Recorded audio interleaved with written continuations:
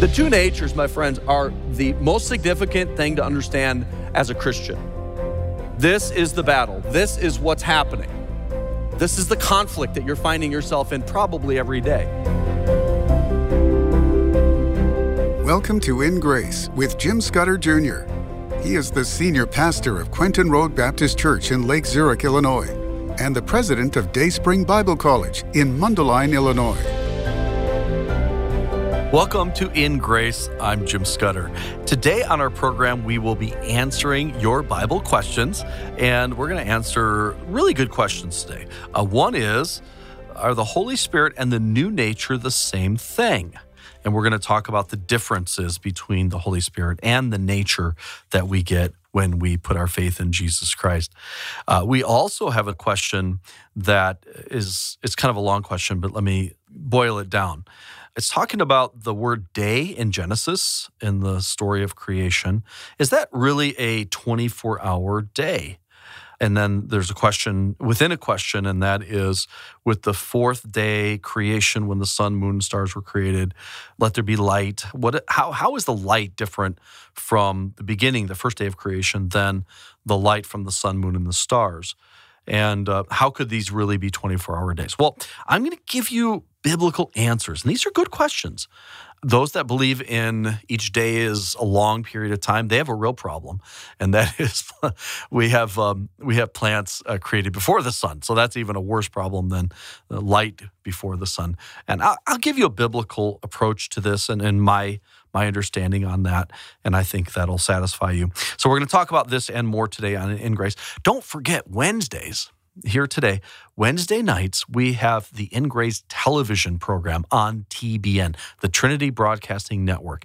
It's the largest Christian television network in the world, and we are privileged to be on every Wednesday night. So you can check it out, or if you don't get TBN, you can watch us anytime for free on YouTube or Roku.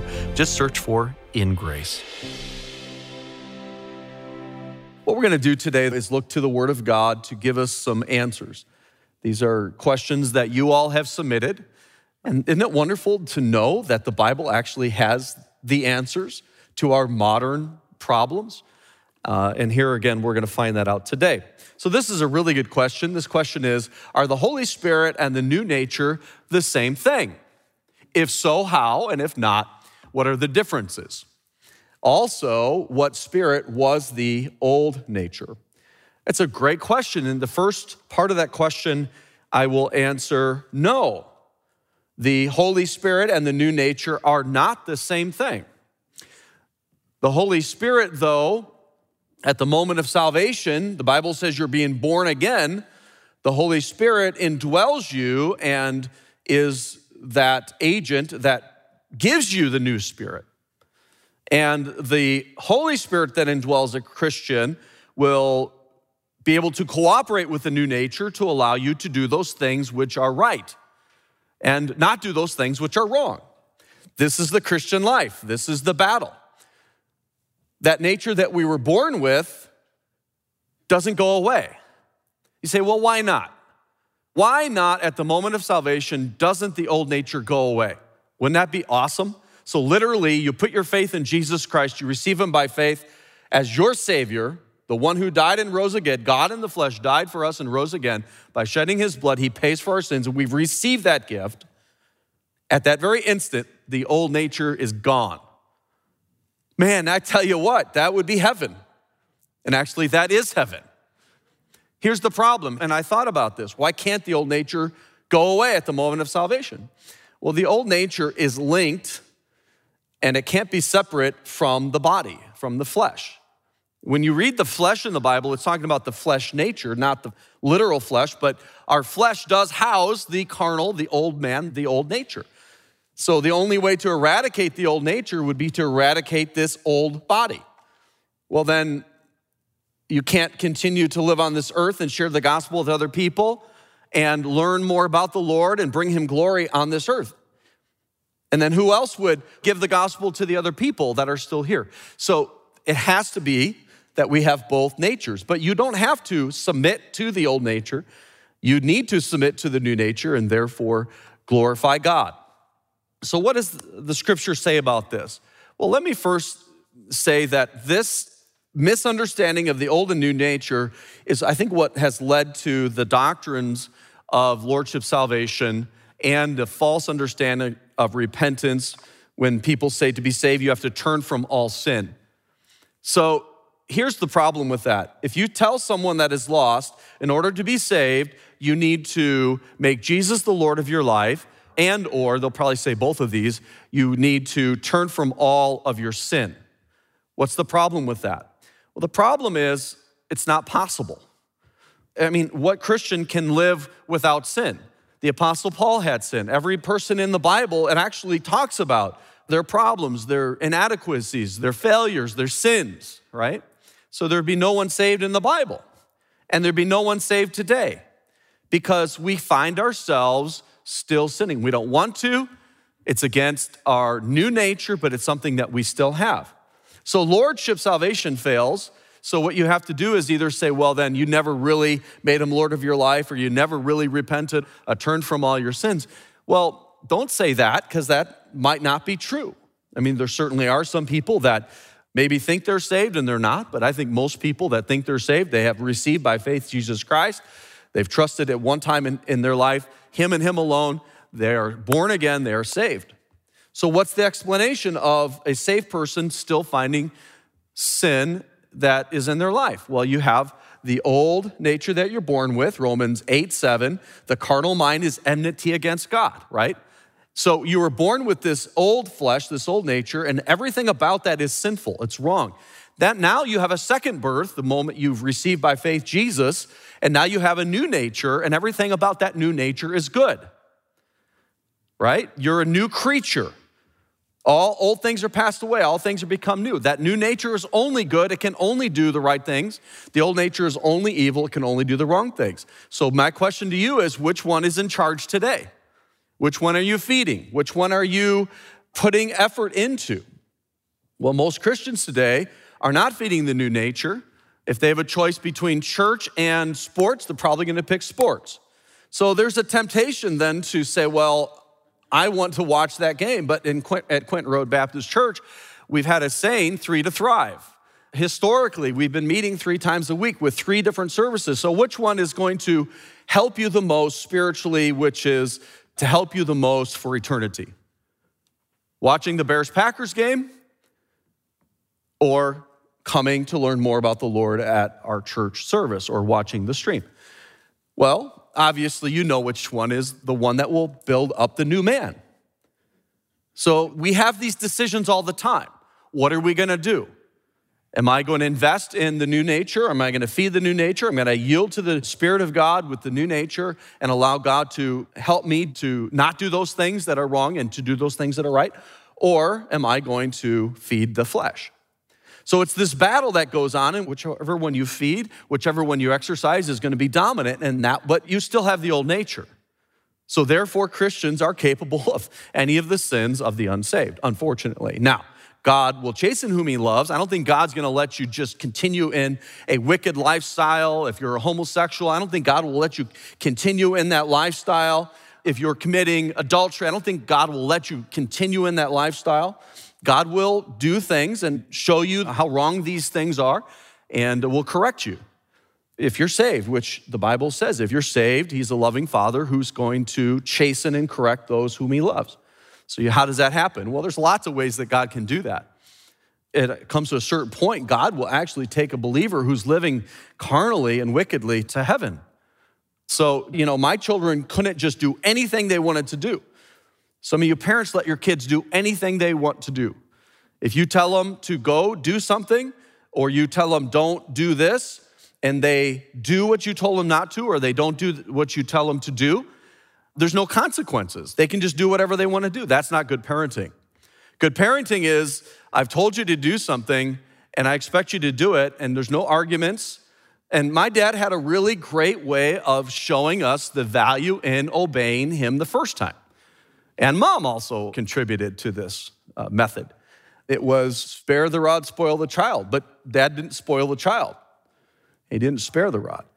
So what are you supposed to do?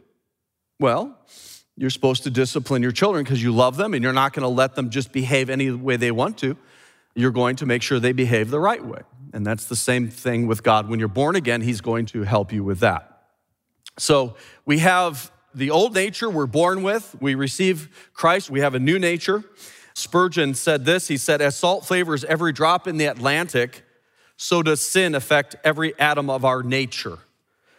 It is so sadly there, so abundantly there, that if you can't detect it, you are deceived. I don't know if you've ever taken a sip of ocean water. How many of you have taken a sip of Dead Sea water? Really, really strong salt, and you will be gagging if you take a sip of that. Well, the old nature is permeated with sin, but that's why we need the new nature. Not only because of getting us to heaven, but also for us to live the life that he wants us to live. Are you ready for an adventure like no other? Dive into a world of discovery within Grace's exclusive video series, Ellie's Grand Rafting Adventure. Immerse yourself in the awe-inspiring beauty of the Grand Canyon and uncover the captivating evidence of Noah's flood. This incredible series is yours when you give any amount to In Grace. Simply call 800-78-GRACE or visit ingraceradio.com. When your gift is $35 or more, you'll also receive 2 additional video series, A Tour of Noah's Ark with Ken Ham, and Ark of Noah, which explores the geological evidence that supports the Bible. For your gift of $100 or more, you can enjoy our entire Creation Series bundle, including 8 sensational video series.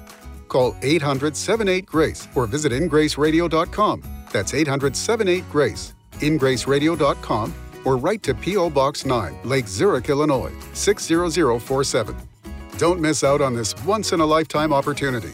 Again, that's 800-78-GRACE or ingraceradio.com. Turn your Bibles there to Galatians 5, verse 16. Then I say, walk in the Spirit, and ye shall not fulfill the lust of the flesh. For the flesh lusteth against the Spirit against the flesh.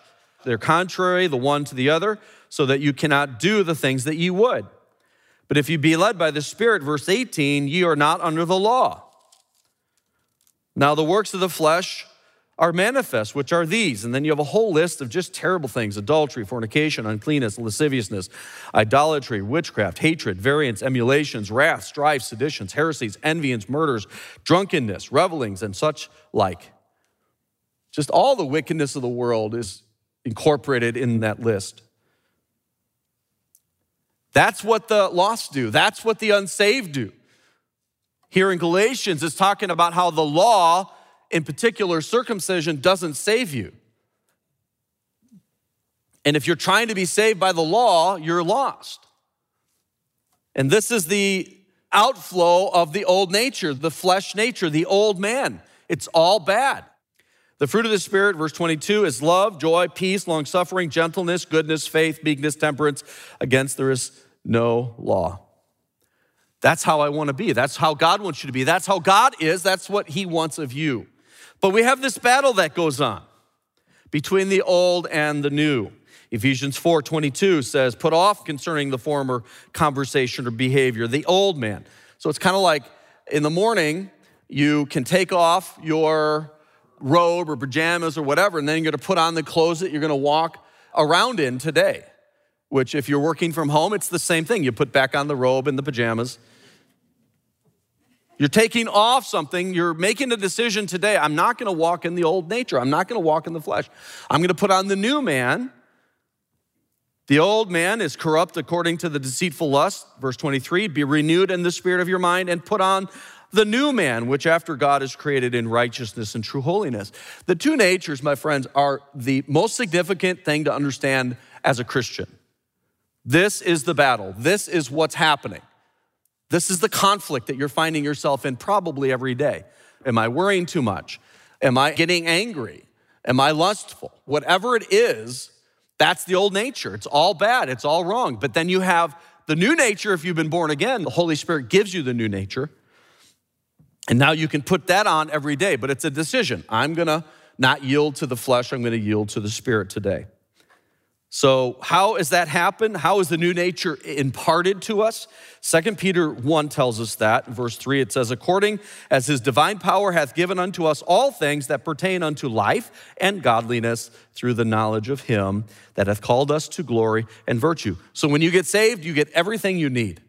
And as a matter of fact, most people, when they get saved, they don't realize all this. Everything that's happening at that moment of salvation, you are provided everything you need. There's nothing that you're short of. You have everything you need, whereby, verse 4, are given unto us exceeding great and precious promises, that by these you might be partakers of the divine knowledge, having escaped the corruption that in the world through lust. So the new nature is all good. The old nature is all bad. You're born with the old nature. You get the new nature when you're reborn. And then that's the battle. Who are you going to yield to? Who are you going to feed? Who are you going to exercise? And I hope that is the new nature. Good question, though. Good question. The next question. When taking the scripture literally, and the word day in Genesis meaning a 24-hour day, by the way, let me stop there. That's what we do. When we look at Genesis 1, and it says, in the beginning, God created the heavens and the earth, and it talks about all the things that were created on the first day, and then it says the morning and evening were the first day. We believe that is a literal 24-hour day. Now that goes against evolution, which says that it took millions of years for all these things to come. And it's a misunderstanding of geology is really all that is. If you think it took millions of years for us to get here, first of all, even if you gave it trillions and trillions of years, is not enough time. The only thing that makes evolution plausible to the human mind is give it enough time. You can't give it enough time. It's impossible. Science says you cannot get life from non-life. You can't get it, okay? So first of all, that's where we start. But it says in the Hebrew, it's a literal day. It's a 24-hour regular normal day. So in other words, creation took 6 days. And the seventh day he rested. That also means the earth isn't that old. According to genealogy, we read the earth probably isn't more than 6,000 or 7,000 years at the most.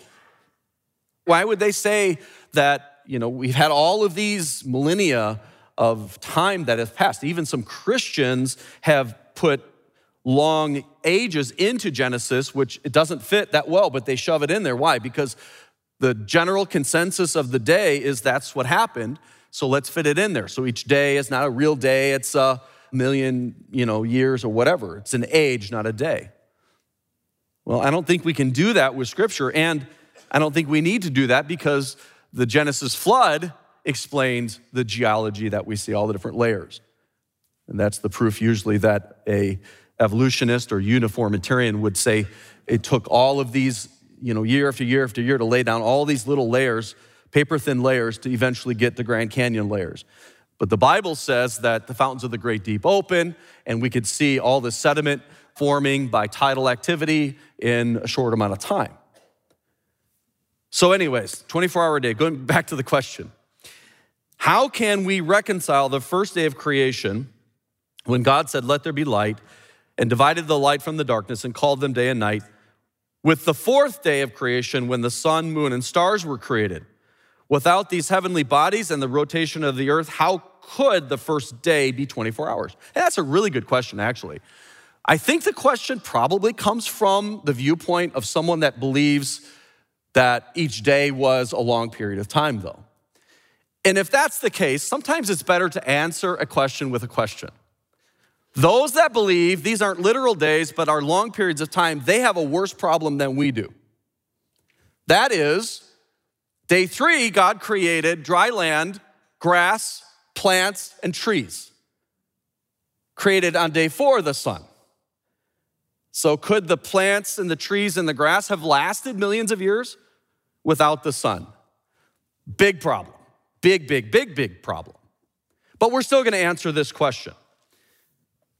Genesis 1:1. In the beginning, God created the heaven and the earth. Did you know right there, God created the 3 dimensions that we understand, that we know? We have time, space, and matter. In the beginning, time. God created the heaven, space. God created the earth, matter. And from that, he created everything else. He created the building blocks, and the earth was without form and void. So the earth was, I believe, probably proportionally created, but it wasn't formed yet, okay? Darkness was upon the face of the deep, and the Spirit of God moved upon the face of the waters. And then we see in verse 3, this light appears. God said, let there be light. Now, he's not creating the sun, right? He's creating the sun the fourth day, so he's not creating the sun. What is this light? Well, a lot of people have had a lot of different theories, and the theories are fine. As long as they believe in a literal 24-hour day, they can theorize, was this hydrogen God had created forming this light, or was this the material that he would create the stars from? We don't really know. My guess is it was a temporary light source. Maybe it had something to do with the Spirit of God moving the face of the waters, creating energy, and that creating a light. And God said, let there be light, and there was light. God saw the light, it was good, and God divided the light from the darkness. So you have a light source, probably similar to the sun, not the sun. And then you have division of darkness and light. Probably have rotation right then. Okay, we don't know, but God called the light day, and the darkness he called night, and the evening and the morning. It's funny too, those that don't believe in a literal 24 hours, it says the morning and the evening. I mean, it's like, how much more clear could God be? The evening and the morning were the first, what? Day. Okay. And day 2, he created the rakia, the firmament. Day 3, dry ground, grass, plants, trees. Day 4, sun, moon, and stars. So you say, well, then how would you be able to tell if it's a day without the sun? Well, let me ask you this. Any of you ever been in a submarine? I had a friend that was a submariner. He was in the Navy. Can you imagine that? Going to a tube and going underwater for days and days and days and days and days? But you know what? They can still tell time in a submarine when they're deep water for months without the sun. And if a submariner can figure out how to tell time, I think God can figure out a way to tell time, okay? I don't really think it's that big of a problem. I don't. I think the bigger problem is the one that I expressed. Those that believe in long ages have a real problem here. So I think the initial light was created. It was a temporary light. It was divided. Perhaps the earth was even rotating at that point, but that was a literal 24-hour period of time. And then the next day, God continued the creation.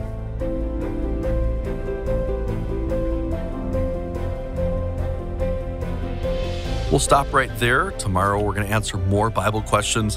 One of the questions tomorrow is, what does God in the Bible have to say about birth control? Is using birth control the same as abortion? So we're going to talk about that, talk about abortion. One is, I have a Christian friend who says that you can't be pro-life and also be for the death penalty. So how do we balance those two things? Well, I'm just going to give you a quick little answer because I can't just leave it alone. I am pro-innocent life. And that means that if someone takes a life intentionally premeditated, that person's life should be forfeited. But let's protect that unborn, that preborn baby, because they are the most vulnerable and the most innocent. Again, we'll answer those tomorrow, but I just couldn't help myself. Don't forget, we have a really neat product I'd love for you to get and watch or give away. It's called Ellie's Grand Rafting Adventure, where we take a really neat family on an amazing rafting trip, an adventure, whitewater, and sleeping outside under the stars. We have a PhD geologist, PhD astronomer with us, Danny Faulkner and Andrew Snelling. We show you the different layers of the Grand Canyon, how they had to be formed by water and eroded by water. It's not millions of years, it's Noah's flood. You want to get this powerful video. It's for your gift of any amount. I'll thank you by sending you this video. Some of you want to give more than just $5 or $10 or $20. If you can give a gift of $35 or more, we're going to thank you by sending you 2 more awesome videos that have to do with the Ark or the flood of Noah. One's called The Ark of Noah, More Than a Story. The other one is called A Tour of Noah's Ark. You get all 3 of these videos as my thank you, either DVD or digital download. Now, the big one. We've got a creation bundle, 8 of our most popular series about creation. One's underwater.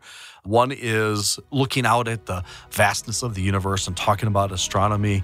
One's a dinosaur dig. We have all these awesome adventures. 8 of these for your gift of $100 or more. Every time you give a gift to In Grace, more people hear the gospel. So I would love to hear from you today. Either call, write, or go to our website.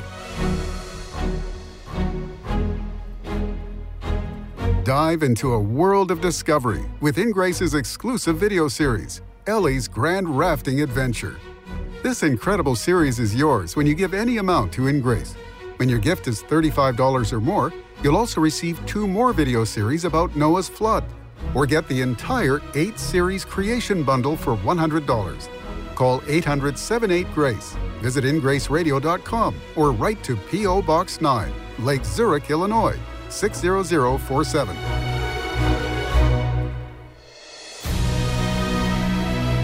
Thank you for joining us on In Grace Radio with Jim Scudder Jr. In Grace is a member of the Evangelical Council for Financial Accountability. Our goal is to share the light of Jesus to a darkening world, helping you find hope, gain purpose, and be a light. You can be that light today by joining our mission to spread the gospel around the world. Just call us 800-78-GRACE or go online, ingraceradio.com.